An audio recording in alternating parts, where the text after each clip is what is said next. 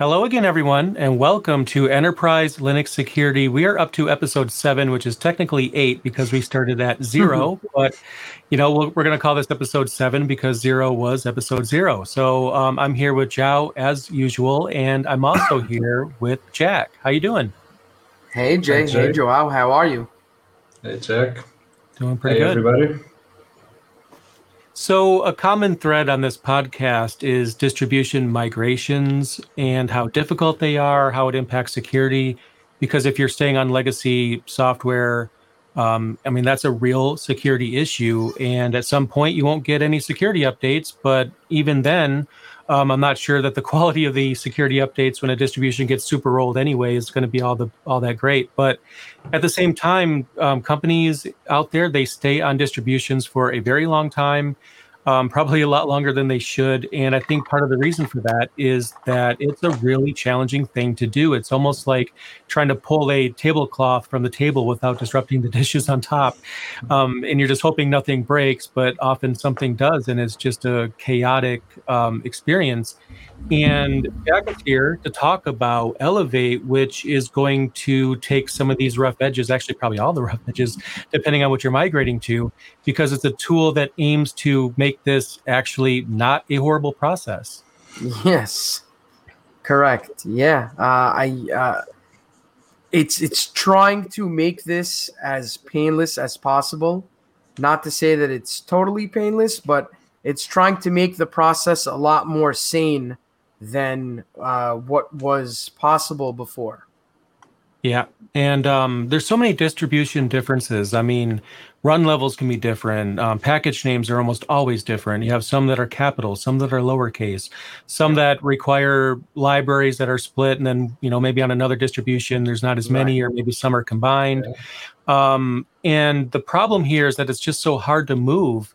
And I need to kind of give a disclaimer here. I don't care how great the tool is out there or whatever the tool is, you have to back up. You have to take snapshots before you start this. The last thing you want to do is just migrate a distro, without a backup. I feel like I shouldn't have to tell anyone that, but it goes without saying, things can happen.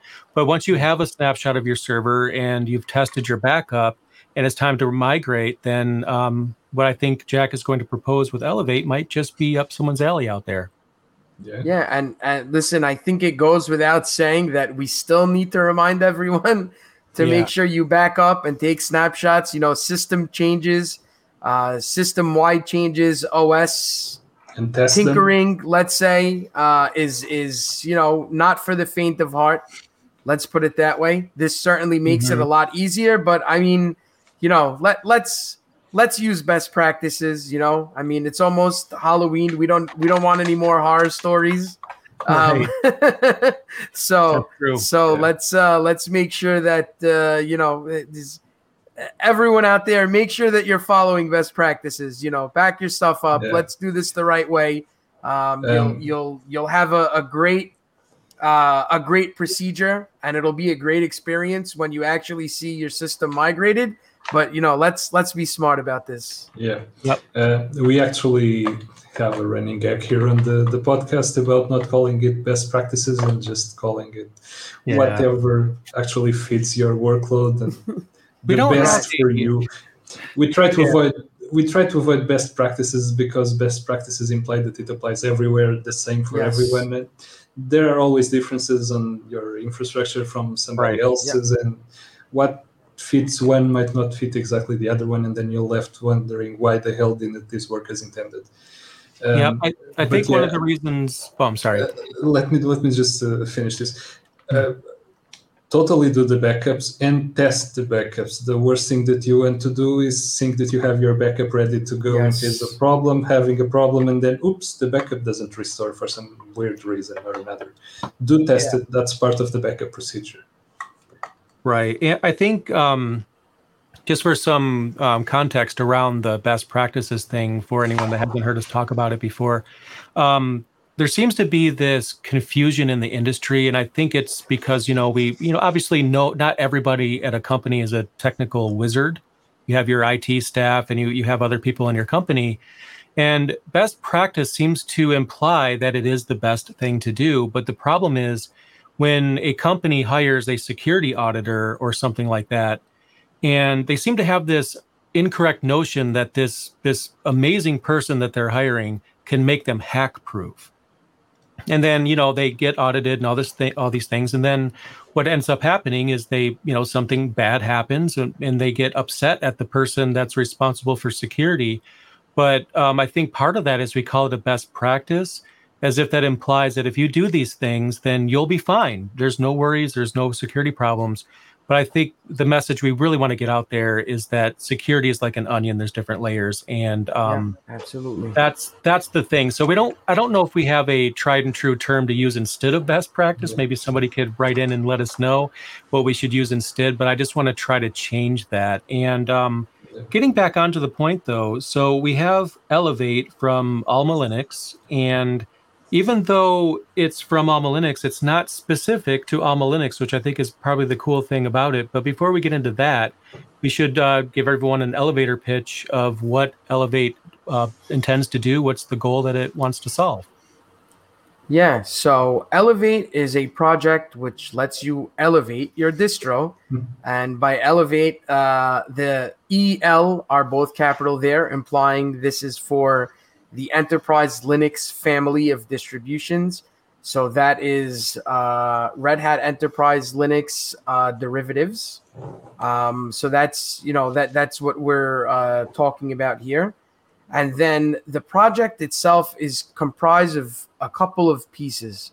So the first piece is the tool which is used to do the migrations. And that is actually based on a tool and framework that Red Hat has, that they were the initial developers on. They're still the primary developers on it.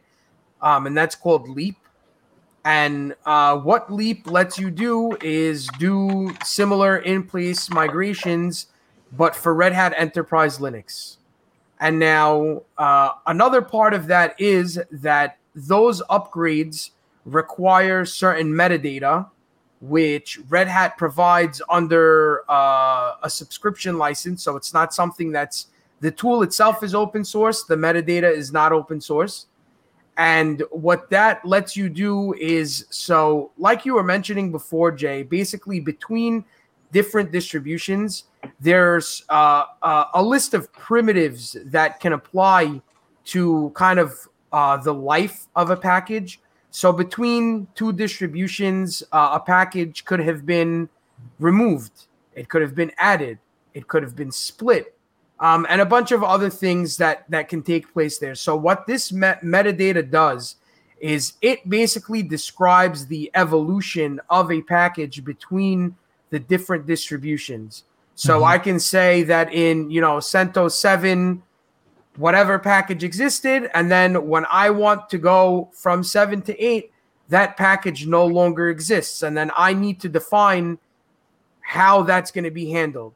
So the first part of Elevate is the tool, and the second part is something really cool which we put together, which is called the Package Evolution Service.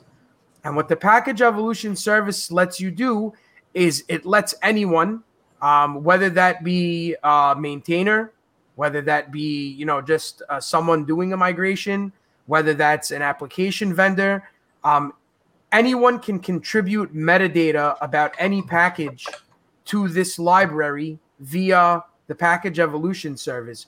So we've basically rebuilt like a core functionality data set that's available. And then this is going to be dynamic because it can always be added to, it can always be enhanced, thanks to contributions from people in the community, which is what this is all about.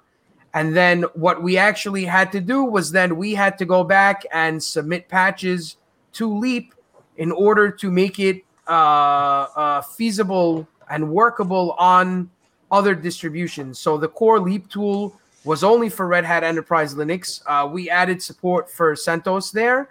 And then, of course, the ability to go from there to other distributions. So at the initial thinking of Red Hat was, go from RHEL whatever version to the next version.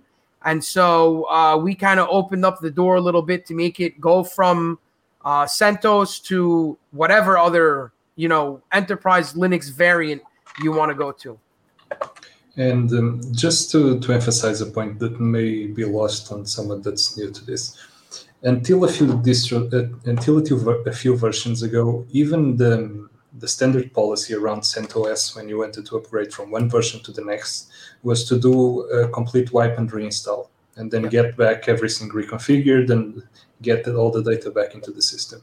So there wasn't an easy upgrade tool or some process to move from one version to another other than a complete reinstallation.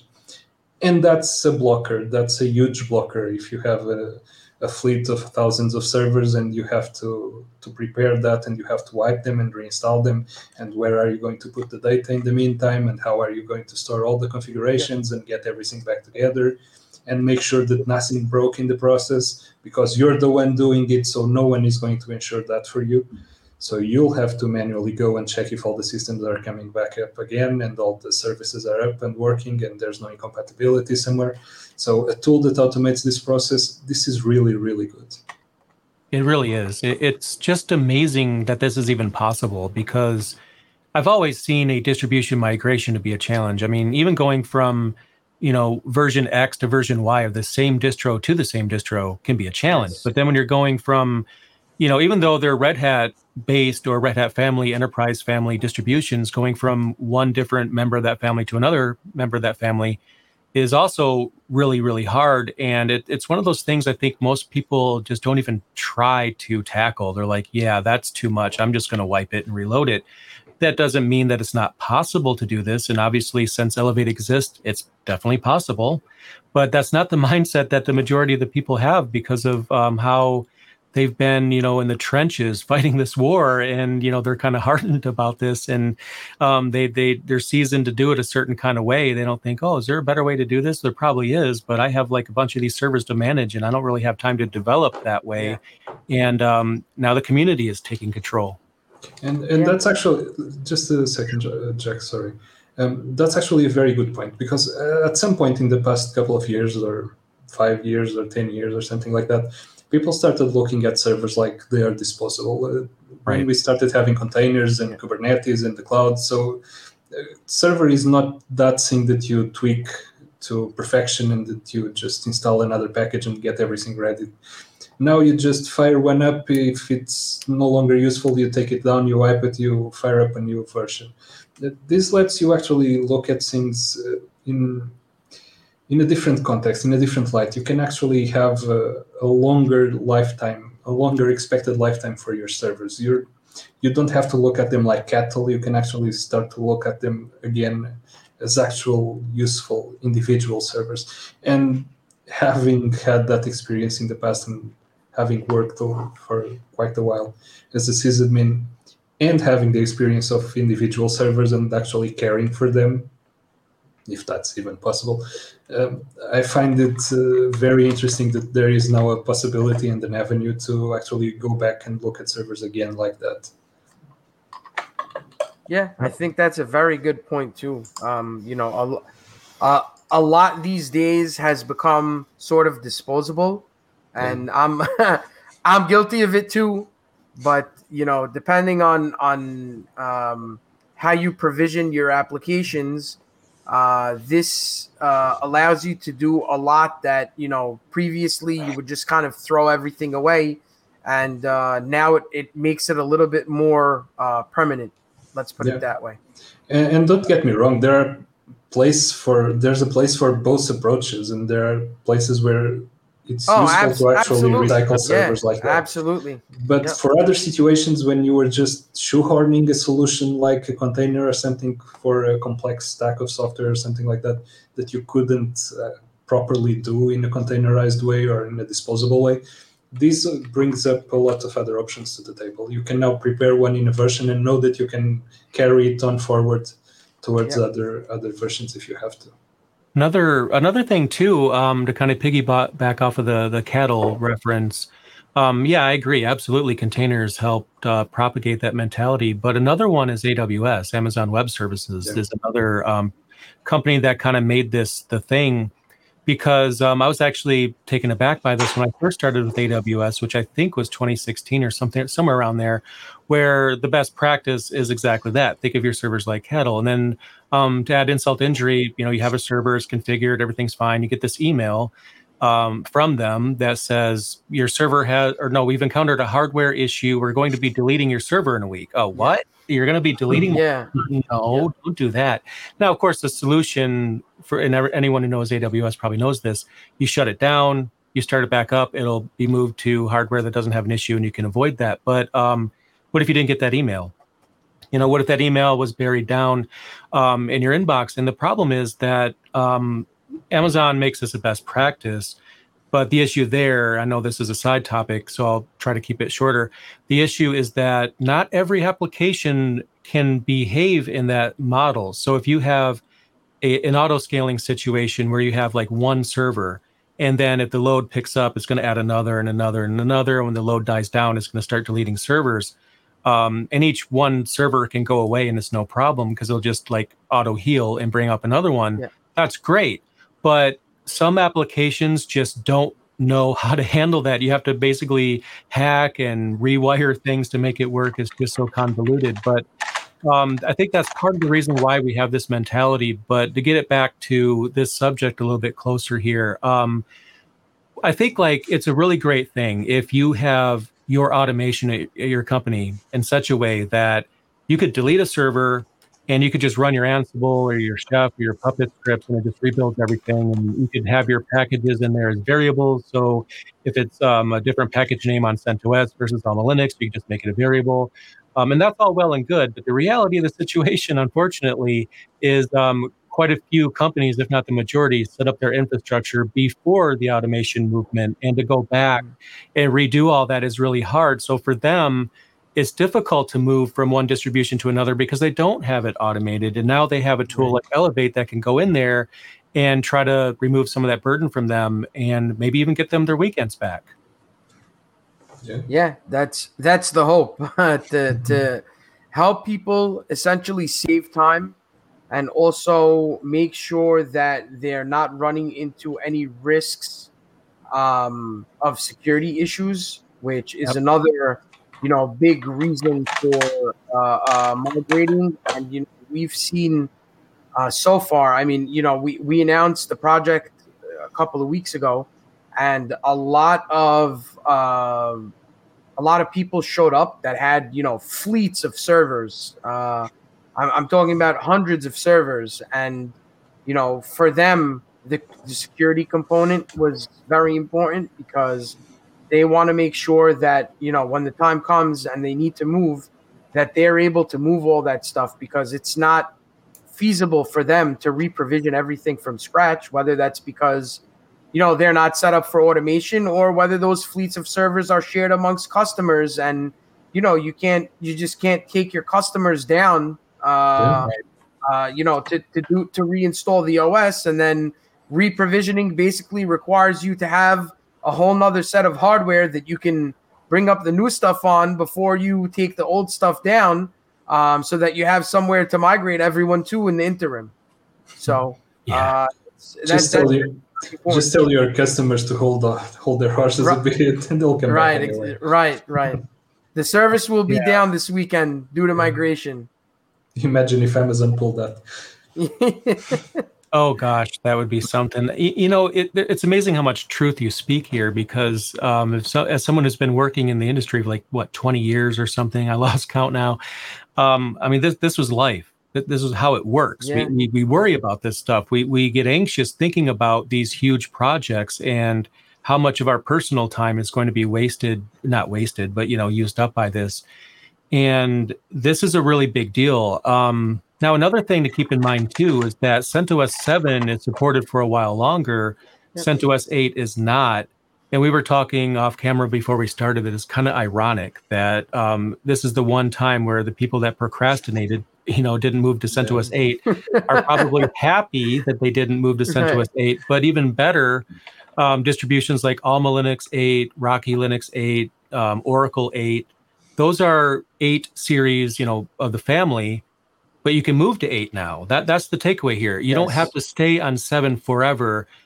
Before, the only option was to go from 7 or CentOS 7 to CentOS 8. Now you could go from CentOS 7, Alma Linux 8, Rocky Linux 8, Oracle Enterprise Linux. I mean, you have options, and those are supported. So you're able to, you could move to CentOS 8 if you wanted to, but I think in my opinion, the big use case here is to go to an 8 version that will be supported and not have to worry about pulling the plug on you at the end of the day. So that's going to be a great benefit. If you're on 7 and you move to CentOS 8, that's a dead end anyway. So you'll have to migrate twice. So right, you'll have to move twice in the next 2 months. Yeah.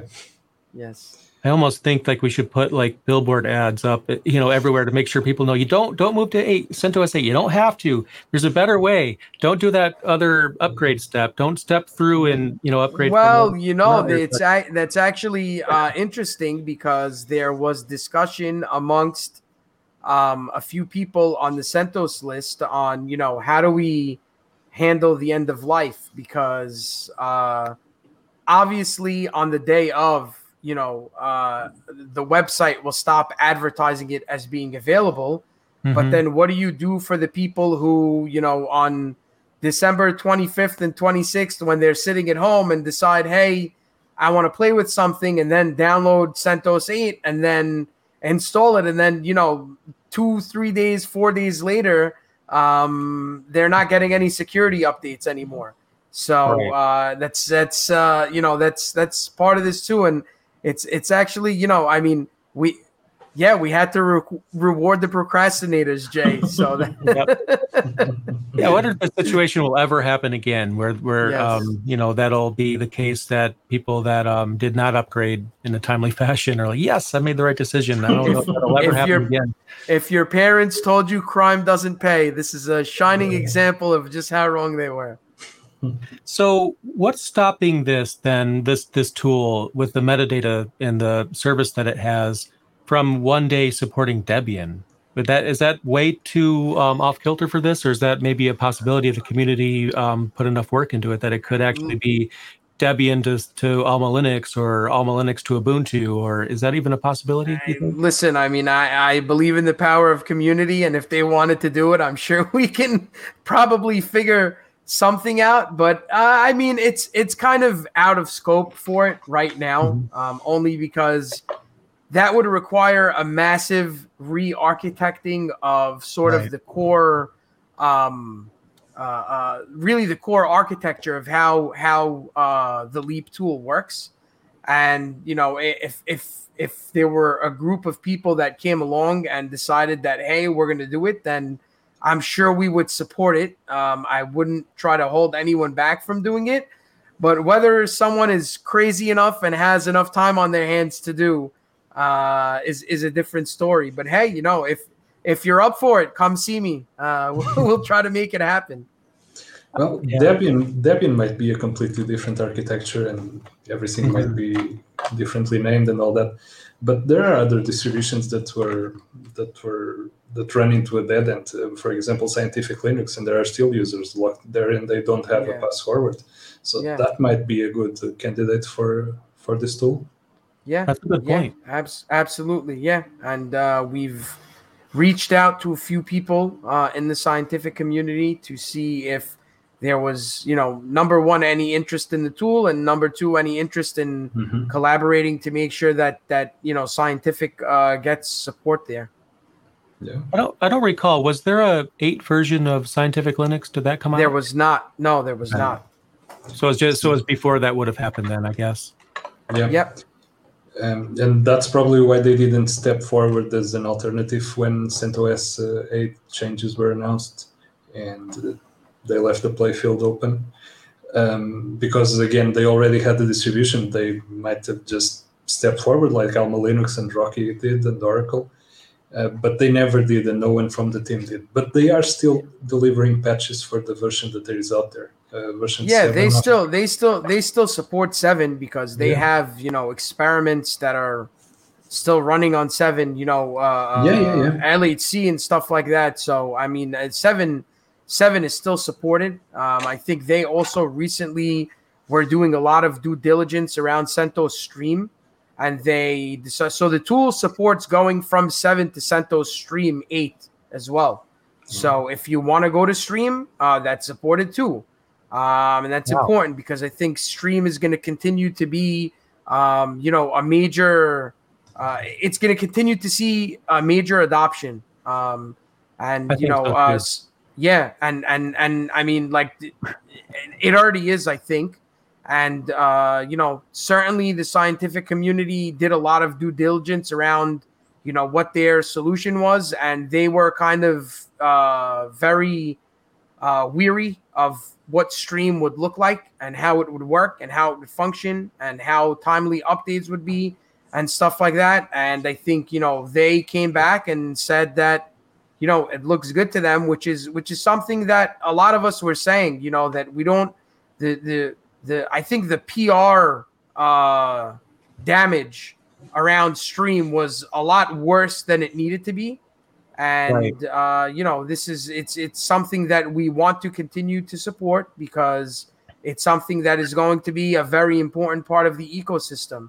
And, I think that places that have done their due diligence and done their homework and kind of followed the updates and stuff have come to see that it's not as scary as people thought it would be.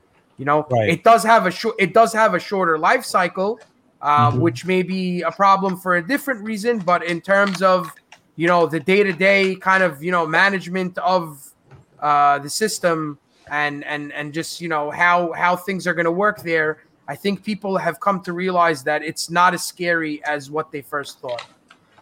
I agree with you, actually. Yeah. One question, I probably should have looked this up before the show, but I noticed at the last minute that there's CentOS Stream 8, there's CentOS Stream 9. And my understanding is that CentOS Stream is a rolling distribution. And when I think of a rolling distribution, I think of it as there's no new version. It just keeps rolling. But there is a new version. There's a CentOS Stream 9. So I think there is some kind of abstraction between 8 and 9 on that level. Possibly? Yeah, there is. So basically the thing with Stream is that you're just getting the next minor release sooner than you would have, in the traditional RHEL CentOS model, right? Mm-hmm. So it's not really a rolling release, even though it follows that mentality a little bit, but not exactly. And I think people are starting to realize that hey, this is actually a little bit more beneficial than before because you are getting those point changes much sooner than you would have in the traditional CentOS Linux model. And yeah, it's still, as of now, it's not the so a typical rolling release will be something where there is no 8 or 9, right? I mean, right. 8 or 9 would be just basically some kind of abstraction or demarcation point where the team says hey, this is where this starts, this is where this ends, and this is not like that so far. So there's still going to be an 8, there's still going to be a 9, because that's the way the RHEL development life cycle goes. And now, whether this is the beginning of Red Hat experimenting with the rolling release type of architecture remains to be seen. It may very well be, because people that run rolling release distributions, there's definitely a lot of benefit there, and it's there, and people like those benefits. So this could be the beginning of Red Hat kind of experimenting with what that would look like for Red Hat Enterprise Linux. I guess we'll see in the next 2-3 years whether that's true or not. Yeah, I understand what you're saying there. But there will always be situations where the stability of the platform is what actually people wanted. And yeah, absolutely. This type of changes are not to their best interest. Absolutely. Again, with the announcement that Red Hat made, I don't, at least from my perspective, and this is just my personal opinion, I'm not pulling any information from anywhere. This is just my take on it. the worst part of the announcement, first, it wasn't done. They didn't handle it the best way. I guess we can all agree that they could have done a better job, both at communicating the change and give some heads up to the people, some time to prepare and all that. And I don't think the worst part of their announcement was even the change to CentOS Stream. It was actually the end of life. Cutting support for CentOS 8 by 8 years or 9 years just out of the blue. And that's not something that people were very happy with. So, I agree. They should have handled that better. Yeah, and listen, I think that's where distros like Alma Linux still fall in the landscape.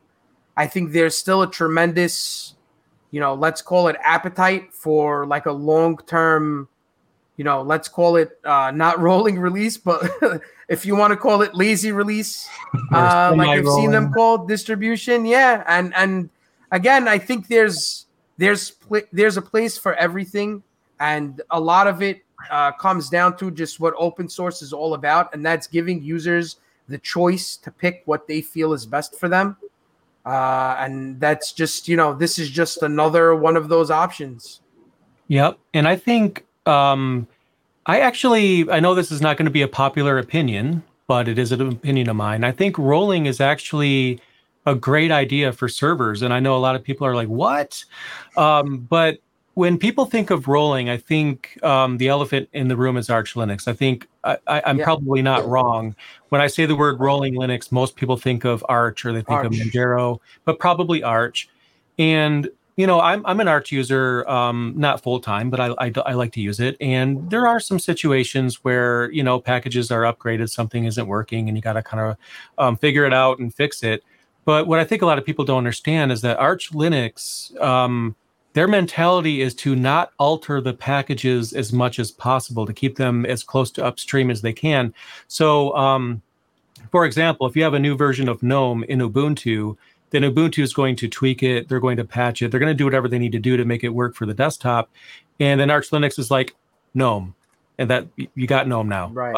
They just give it to you, right? They just give you the package and they're done. It does get tested. I don't mean to say like they don't test it or anything like that, but they don't alter things to fit a certain paradigm because they're trying to keep it simple. So my opinion is that the unstable mentality of rolling is not because rolling is unstable or it has to be unstable. It's just that the way Arch Linux does it, which is not wrong because they have a clear mission statement of what they're trying to do. They're very clear about what they're trying to do. And there's certain expectations there. But if you have an enterprise distribution, I do think it's going to be a lot harder to make it stable, but not impossible. It depends on how they go about it. How do they compile the packages? How do they handle any disruptive changes that come down the pipe? Those are the things that I think separate rolling from being able to work in enterprise or not. But it remains to be seen if someone's going to take that on and try to find a balance between stability and rolling, which would be a fun challenge if anyone wants to take that on. Yeah, and I think Red Hat is uniquely positioned to be able to, to do that. So, yep. So. That's why I think this. The stream thing may be the beginning of them kind of experimenting with rolling releases. That's where kind of that's how that opinion was formed. I agree with you. I think that will be tested the day that they introduce a change that breaks a module in Apache and breaks some web servers or some services somewhere, right. Just because one of the rolling changes was actually, I don't want to say faulty because it doesn't have to be faulty, but the new behavior is not compatible with what you had before and the code that was running there before. Yeah. So you're going to introduce a breaking change, and it's going to be like the Java release notes, where somewhere around those 20,000 new lines of changelog, there is something, and now you can't use variables like this, you have to do it some other way. Right. And no one notices that before they deploy the new version, and now something broke and you have to waste your time trying to fix it. Yep. And I think Red Hat is going to have their trial the day that they introduce one of those changes.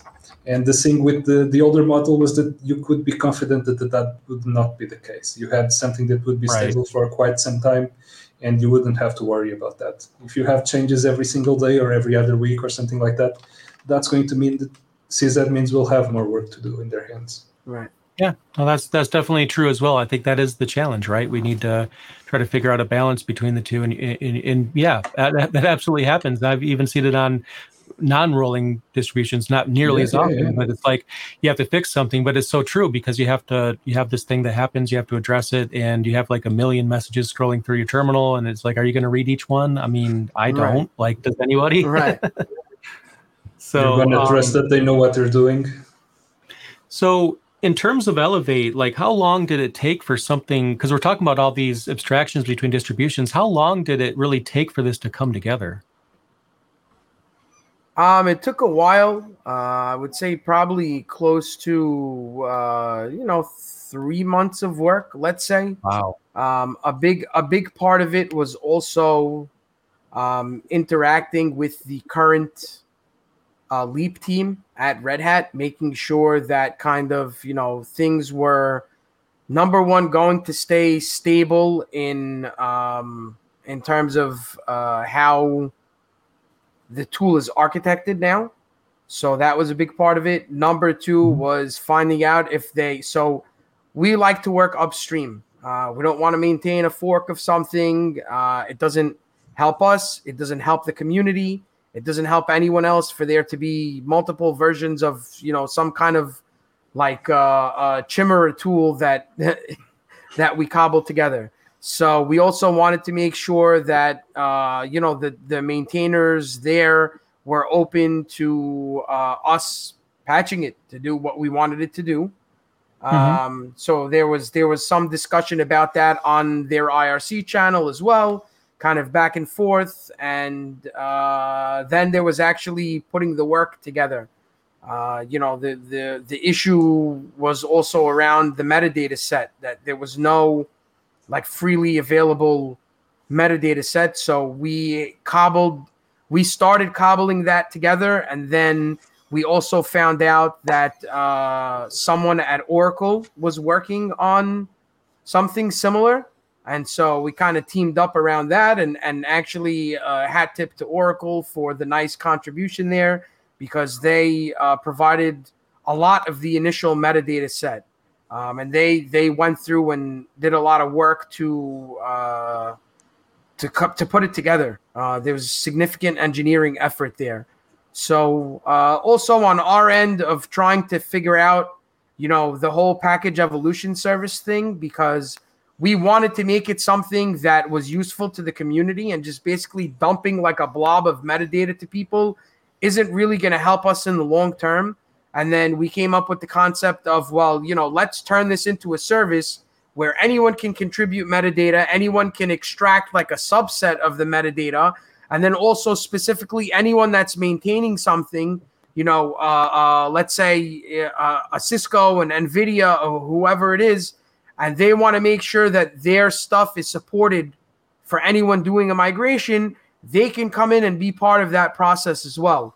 So it was kind of the work on all of that, plus thinking about how we can re-architect this to be a collaborative project, and putting tooling together that works for everyone, and then going ahead and testing it, right? Because we didn't want to just throw it out there and say, hey, this is like super alpha and play with it, because people are going to play with it and destroy stuff. And we didn't want that to happen. So, there was definitely a lot of QA work done there. I spent more than a few days playing with stuff, trying to just kind of, make sure the ins and outs were all there. And listen, is it a perfect process? No, it's not a perfect process. Every system is different. Every system is configured differently. Every system is set up differently. Every system has its own applications and its own needs. And this sounds like very lovey-dovey, but every system is unique, Jay. And so everyone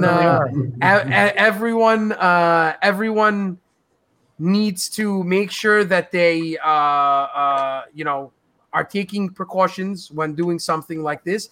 But at the same time, that's part of the greatness of this, is that we can continue to tweak it to make sure that all those scenarios are covered, right? I certainly, even if I take like a stock CentOS box and just put an applicant, change some configuration on it, and I ask you to do the same thing, odds are we're both going to do it in two different ways, And Yes. so now how do we make sure that when I migrate mine and you migrate yours, that both of them will be migrated safely? And we have people that have come into our chat and, brought up different things and said, hey, I found this, or I tried this and it didn't work. And what can I say? We're just we're rolling along and trying to improve it as time goes on. And that's the beauty of it, right? Is that we made it so that that's possible. And in 3 months, that's just amazing.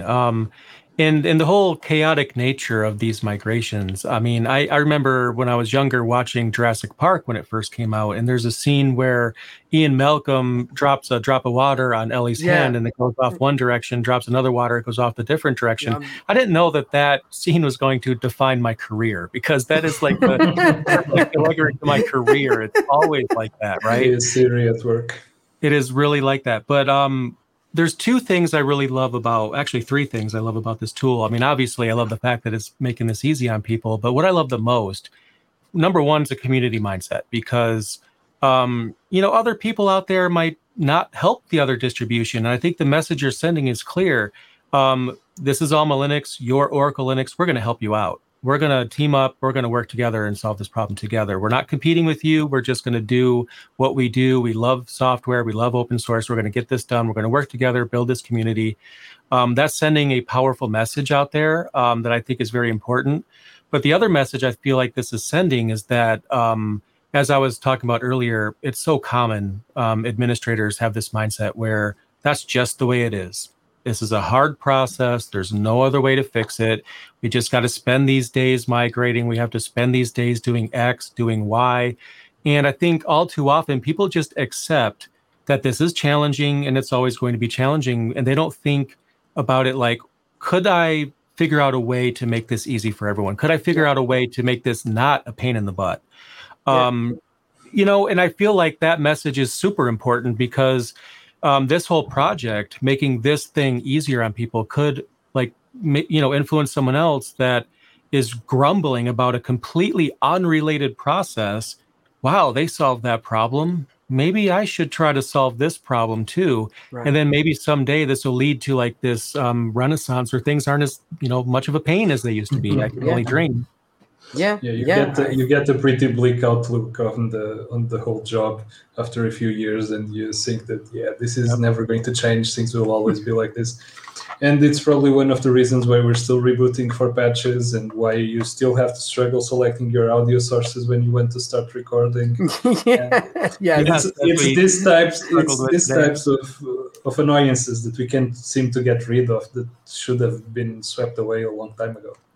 Yeah, I totally agree. That was part of the those are two of the, I guess, biggest philosophies that we kind of subscribe to for Alma Linux, the project.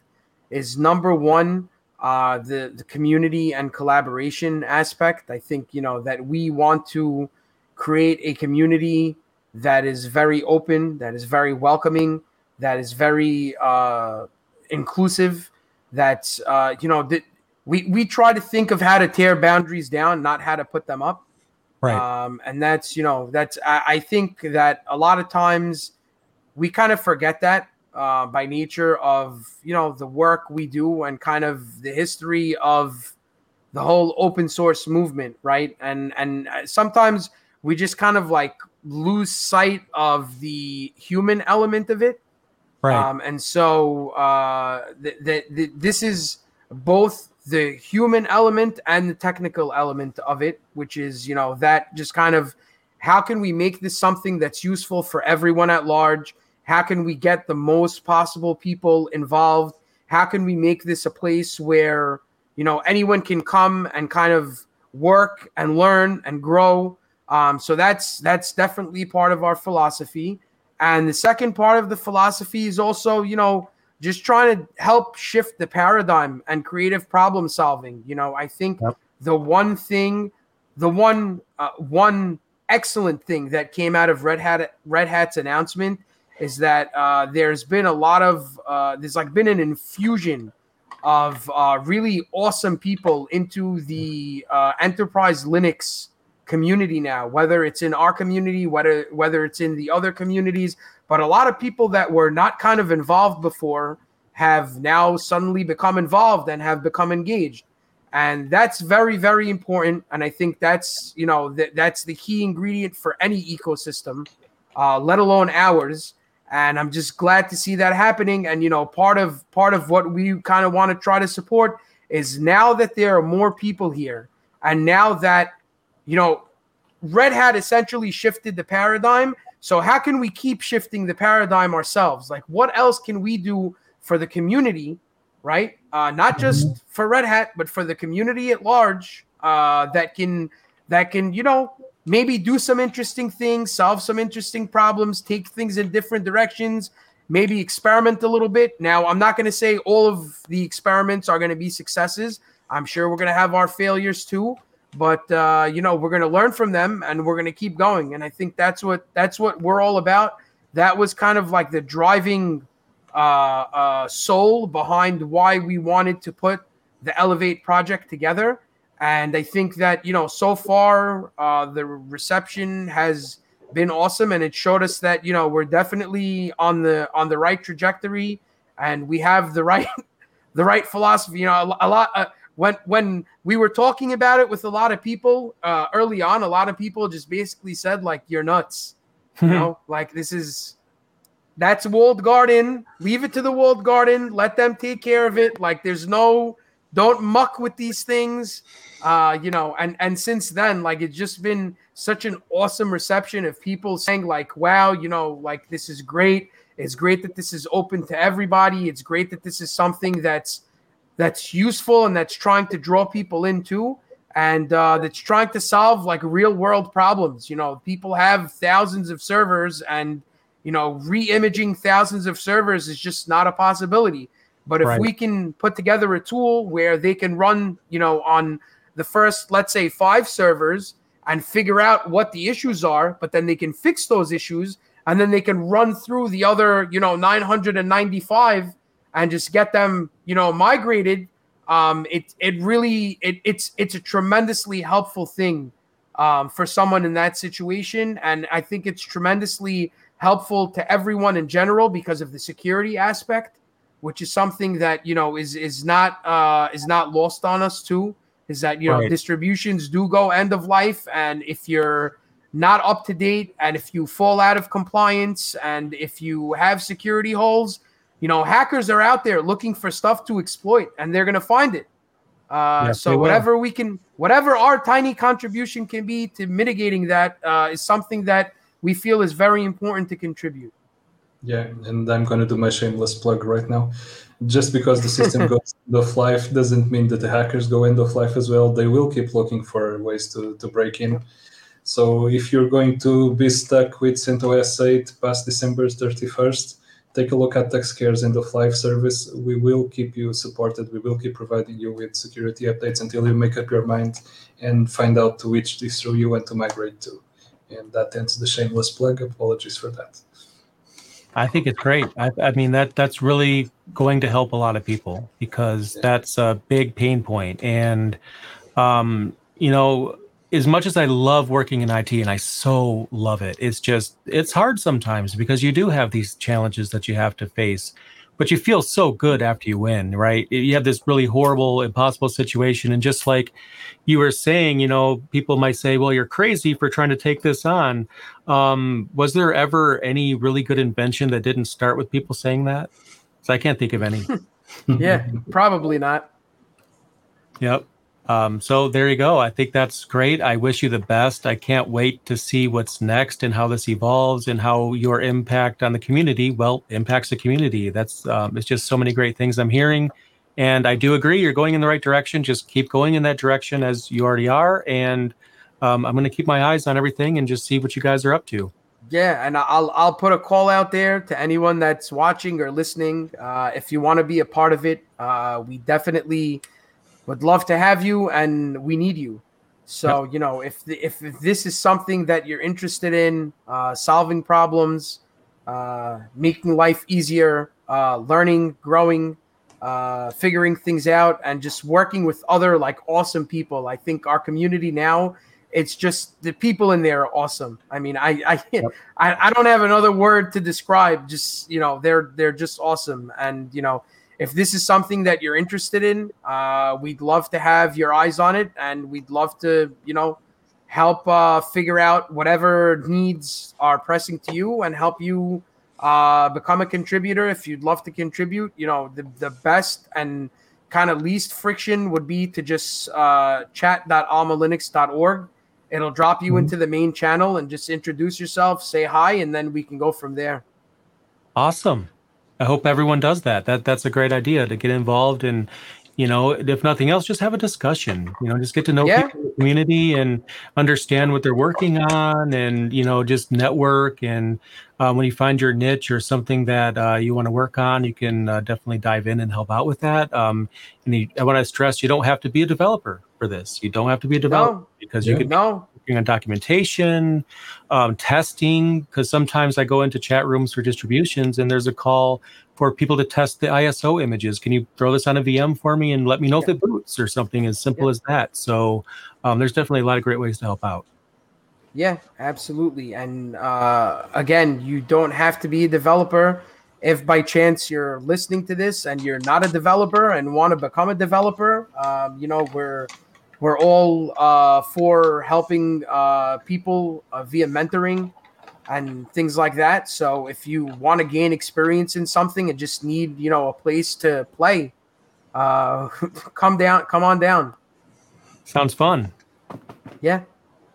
Awesome. Thank you so much.